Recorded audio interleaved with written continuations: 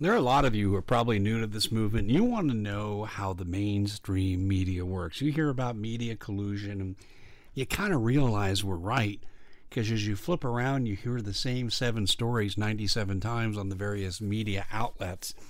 All of them are anti-Trump, anti-Christian, anti-American, anti-Constitution, when in terms of there being anti-free speech, anti-Second Amendment, anti-due process. Do I need to go on? This is what you hear 24/7, constantly.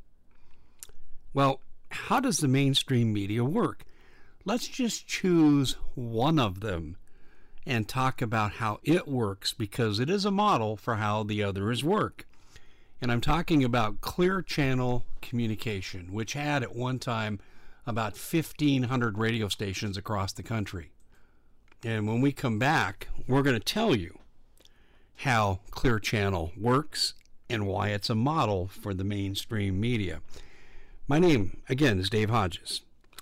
I am represented here by thefederalmillionaire.com. I invite you to watch a free video that shows how a man learned how to collect federal rent check money to the tune of $1,795 per month from an $11.1 billion fund. That video is free, and it can be viewed at thefederalmillionaire.com. That's thefederalmillionaire.com, and the link is in the description box following this particular broadcast. Well, when we look at how Clear Channel works, they demand full collusion with the liberal message, and they don't care how much money they lose in the process. Let me give you an example. We're going to talk about KFYI radio in Denver. Excuse me, Denver, I mean Phoenix. And KFYI was a secondary radio station.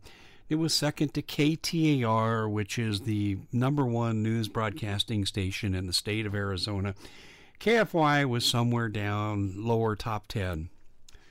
But they had a gifted talk show host, a man named Charles Goyette. This guy was good. He was really good. And he should have had the status and popularity and following of an Alex Jones. And this guy was calm, he was composed, and he was fact-driven. On his drive home show, he was so good that he became the #1 talk show in Arizona. It drove the other liberals crazy. And in Clear Channel, I believe they had 11 stations in the Phoenix market at the time. They went ballistic. This guy is challenging the official narrative. When Charles said, "George W. Bush, tell us please, how did you assume there were weapons of mass destruction in Iraq which justified your attacking them, which culminated in the death of Saddam Hussein? Why? How do we know this isn't just a move to preserve the petrodollar because Saddam was selling gold for the euros, France and Germany? How do we know that?" Well, he was right on the money. History shows that Charles was right. They never found any weapons of mass destruction. Oh, yes, they had sarin gas and other things. But see, that happened when there was a war between Iraq and Iran, and the United States sided with Iraq, and Hillary Clinton was on the board of, well, she was the chairman of the board of control for this company that sold the chemical weapons to Iraq, that they used to gas the Iranians and later used to gas the Kurds. And see, that was used as the excuse. We have to invade them. Why? Because they have oil. Now, what happened to the oil of the day? Well, this is interesting. 80% of it was owned by BP and by Exxon. Talk about wars for profit and taking care of your special interests, George W. Bush. Well, Charles proclaimed this over and over. He was called in and said, "Hey, corporate wants you to stop." He said, "Screw you. Screw you. We aren't stopping." And Charles was eventually demoted. He was put on late night. Hopefully no one would listen. He was still popular, but they had to write out his contract because they couldn't afford to eat it. But he was minimized with his voice, and then when he was cut loose, he had to get a job on a secondary radio station in Cave Creek, Arizona, and had a good following in the morning. I listened to it every morning when I was driving in to teach. Loved it. Loved his show.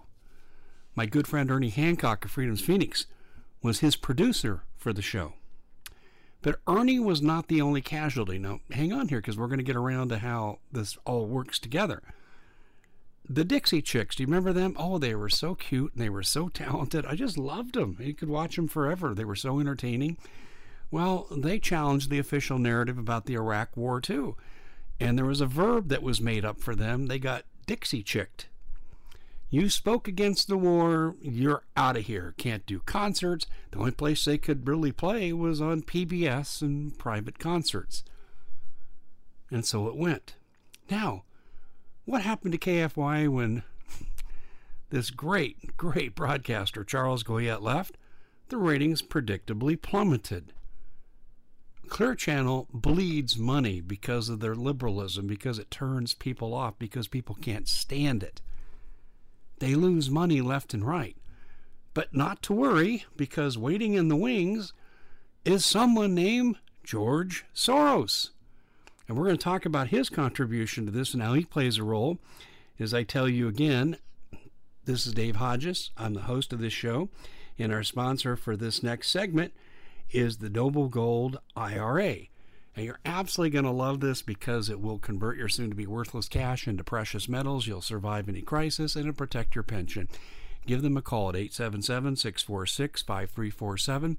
The link for this will be in the description box following this particular broadcast. Well, when we talk about George Soros, what did George Soros do? He threw hundreds of millions of dollars into failing Clear Channel communication stations because people said, screw you, we're out of here. And then the digital revolution came in and people weren't listening to radio as much because they could download what they wanted to listen to and listen to it on their iPod. They said, I don't want anything to do with this crap. Clear Channel's still supporting the narrative. I had a run-in with George Norrie. I bear George absolutely no ill will whatsoever. I don't listen to Coast anymore. I haven't since the days of Art Bell. But I had a good friend. Let's see if you can guess who he is. He was the number 2 featured guy on Coast to Coast. And he had a voice deeper than God. Have you figured out who it is? Well, I'll tell you later. And his weekend show had higher ratings than George Norrie. That was a problem for George. And listen, I understand I might have been concerned myself. I don't want the guy to come sit in my captain's seat. And this man liked to speak the truth. And the people at Clear Channel, can't do that. Come on, you never heard of Charles Goyette? Can't do that. So what they did is they kicked him off and they fired him. Well, we're going to talk about what happened next. Well, have you figured out who I'm talking about yet? I'm talking about my good friend John B. Wells. He one time said I was the man who built Caravan to Midnight. Let me explain what he meant by that. I had become friends with John because we had appeared on a couple of radio shows together and we hit it off. We talked during the breaks and we exchanged numbers and we started to have private conversations, realized we had quite a bit in common. I really, really like John as a person. He's not just a great broadcaster, and I do mean great. John is a tremendous person, takes no crap, sees the world the way it is, and he's loyal. So I was incensed when he was fired, absolutely incensed. And so I took to my website and I wrote an article that still has a record for the most comments ever. I believe it totaled about 400. And I wrote about why John was fired. And I brought Clear Channel in. I brought the problems in with George Norrie and how John was basically told shut up or else, and it was the or else that ended up happening. And I told people, you want to follow John? Go to Caravan to Midnight. And people started ditching their subscriptions to Coast monthly. I think it was about $6 a month at the time, if I remember correctly. And they were joining Caravan to Midnight, which was $1 less. And John grew exponentially, and this is why he said, Dave, you're the guy that built Caravan to Midnight. Well, I have nothing to do with maintaining. That's just John's great skill and his tremendous staff that he has. But John B. Wells was a casualty like Charles Goyette of Clear Channel. And the ratings have never been the same on the weekend. And they got some good people there. I mean, I like one of the hosts they have on Sunday night, but it's never quite got back to the level where it was popular. Well, I didn't write one article, I wrote two, and Art Bell endorsed the article on his website. He said, man, that's good stuff, and Dave's exactly right. And I talked about, what happened to Art Bell and how he was forced off the air because he was politically incorrect too. See, he sold out to corporate interests and he ended up paying the price, and I'm speaking about Art. Well, out of the blue, somehow George Norrie got yours truly cell phone number, and he calls me, leaves me a message. I don't call him back, as I'm thinking, I don't want to get into a pissing match with him. Go do your job, George. I don't hate you. I just don't like what happened to my friend. Well, he persisted, so finally he caught me live, and we had about a 40-minute conversation on the air. And he said, Dave, you're probably wondering why you got kept off Coast to Coast. I said, George, I know why I got kept off Coast to Coast, because I tell the damn truth. Same reason that John B. Wells got fired.